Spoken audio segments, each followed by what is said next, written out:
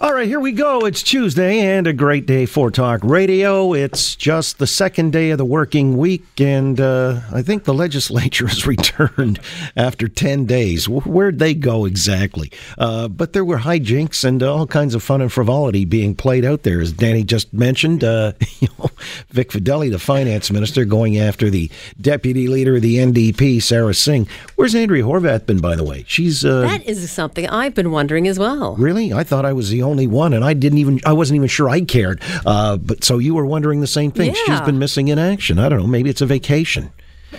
I hope. Curious, because Sarah Singh keeps coming forward on so many of these topics from the NDP party. Well, that's actually almost redundant, the NDP party, because it would be the New Democrat Party.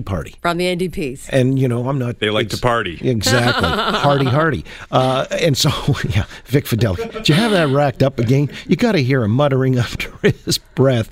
He's not too impressed with Sarah Singh, I guess, and he's explaining how business works. Give a listen. As the security of the OCS warehouse is a top priority, we will not be sharing further information on the day-to-day operation. That's how business works. All right. Yeah, exactly. Just in passing, he threw that one in, one little bon mot, and off we go. And so I guess he since apologized. Wasn't Danny mentioning that? Yeah, all right. Well, there's a whole festival, I guess, of either explanations, apologies, lack of explanations. It's one of these kinds of confluence of interesting times down there at the legislature. Where, did you hear this story where the chief of staff for Patrick Brown, I guess he bailed on Brown when that sexual allegation thing went down, 10 months ago, almost 11 months ago. And so now this guy, Ali Khan-Velshi, was appointed to the Ontario Power Generation Company, or Crown Company, and he evidently was fired on the day he signed his contract. I gotta wonder what the deuce is going on, but apparently Doug Ford's chief of staff, Dean French, it says in the Globe and Mail, personally reached out to the head of the board of OPG and asked that Ali Khan-Velshi be removed from the executive role he started this fall. And that executive role, apparently, I don't know, they kept him on as a vice president of corporate affairs and community relations, or they've done that until his termination formally takes effect. And then there's talk that the severance will be in the neighborhood of $500,000. That's not a bad gig. You work a day and you're worth $500,000. Wow. Man. Where do we get Good job if you can get it. Well, yeah, but you can't, because this guy was well connected. Apparently, he's been around in conservative circles for a while. He did work with Jason Kenney as a senior advisor, and also with Stephen Harper during the 2008 and 2011 election campaigns. And so when they actually, I guess, pretty much saw Patrick Brown walk the plank, Mr. Velshi, who was Patrick's chief of staff at that time, ping-ponged over to Vic Fideli, and he became the chief of staff for Vic Fideli. So he's been working the room and the corridors of power, I guess, except that this time around, for whatever reason, this Dean French, who's the chief of staff for Doug Ford, decided that he had to get in there with an intervention. And so he went to, I guess, a member of the board, directly, it says, and the next thing you know, this guy, he's out. He's on the outs. And we're waiting now to find out what it's going to cost in terms of severance or unjust dismissal or whatever. But one day in, wow. Because I guess you would make the argument, that, hey, I've turned up, or I've turned really, down other opportunities, taken a pass on other jobs that were available to me, and they were going to pay me like untold millions in the long term, and yada, yada, yada. I mean, that's how it works, right? So back pounding the pavement. For how long, we don't know. Just, curious to see the resume. Do you list that, by the way? One day on the job, is that on the resume? His LinkedIn still lists him as VP at the OPG. Well, that's what they say. He's on until this takes effect, formally, his termination. And then what do you put in? LinkedIn. LinkedIn is not by day, is it? It's not listing daily activity. So, seeking other opportunities. All right. Well, we'll have to wait and see. It's, as I say, some of the stuff that's happening now that the legislature is back in full swing.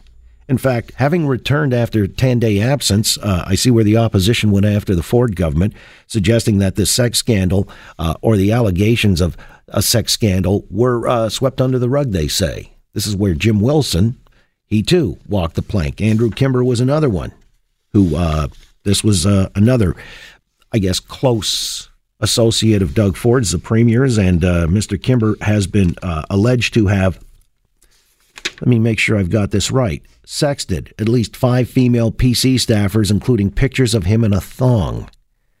Oh, whoa. Well. Tony Clement is somewhere right now going, God bless you people, coincidentally, for doing these kinds of things because, it's Tony. taking the heat off of me. I mean, Thong, amateur. Yeah, exactly, really. I mean, what is it? This is just a junkyard. That's what this is. But, and so, the other allegation that was made against Jim Wilson, and for which he resigned, it was cited as being addiction issues. And it's not that they're necessarily mutually exclusive because he may have, who knows, again, these are up in the air. An investigation from a third party is taking place. But the sexual misconduct allegedly involved a male staffer.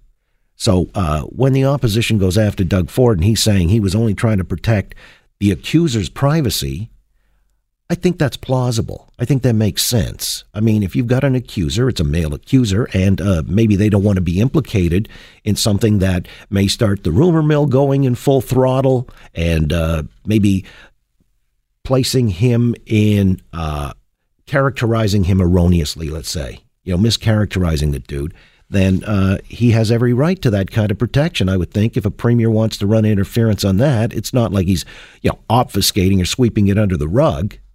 I think it's a noble thing he's doing. But, of course, that's not how the opposition works. If, they smell blood in the water, they're going to go for it. And this is what they've been attempting to do there at the legislature, which is why, the politics then become coarsened or mean. And when they become mean, this is where the rubber meets the road. Do you cut any slack to your political opponents? If you're in a place where you can make a call as to something that benefits them or doesn't benefit them. And this is where we find ourselves now because the Ford government has decided to introduce on Thursday during the fall economic statement this ruling that in order for a party to have official party status and the benefits that come with that, including a budget that involves administration, research, automation, that kind of stuff, which, and it's done on a sort of a pro rata basis, depending on the number of MPPs that you have elected. But right now the Liberals have 7, and party status is conferred on those with 8. And the Conservatives decided come Thursday, they're popping it up to 12. So unless there are a series of by-elections, a handful of by-elections in the next 24 hours or so, the Liberals have got a snowball's chance in hell of actually being cast as a party, an official party. It's like throwing an anchor to a drowning man.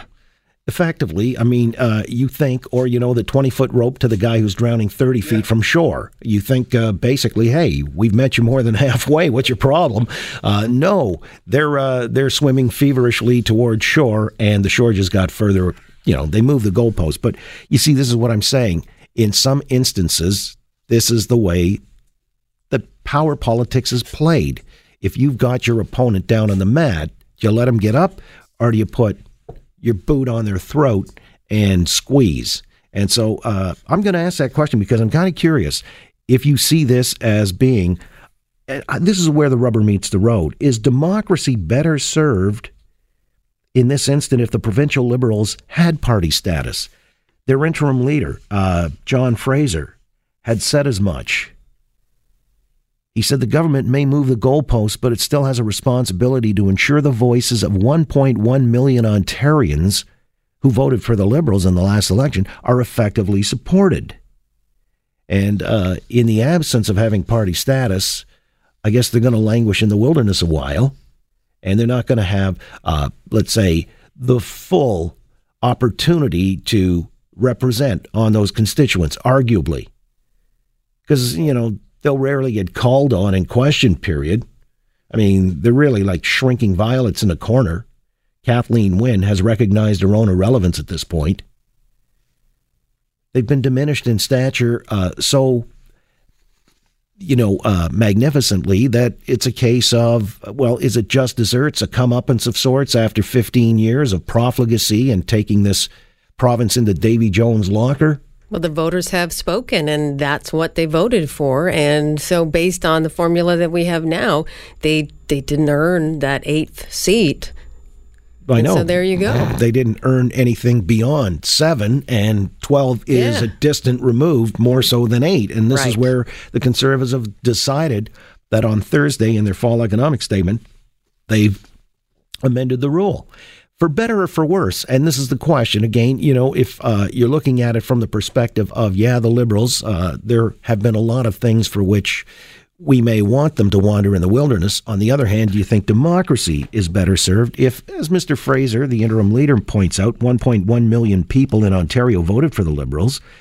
Should they get an opportunity to have representation, such as it would be with this increase of, I'd put it at about 2.2 million in a budget that would allow them to do all kinds of things like administrative, research, odds and ends, automation, that kind of stuff. Because right now, they're having to front everything on their own, from their own, wherever they got the money. That, too, has become drawn into question. So let's ask this question as a first order of business on the Tuesday edition. It is a great day for talk radio, but since we've got a whole lot of stuff being slung around as mud in the legislature, I thought this might just be one of those moments where we can ask you whether it's, voting with your head or your heart, or understanding in the broad sweep of things if democracy is better served, or it's important for the Liberals to be chastened and really wander in the wilderness for a while and don't give them the benefit of the doubt. Or would that be retrograde thinking, counterproductive?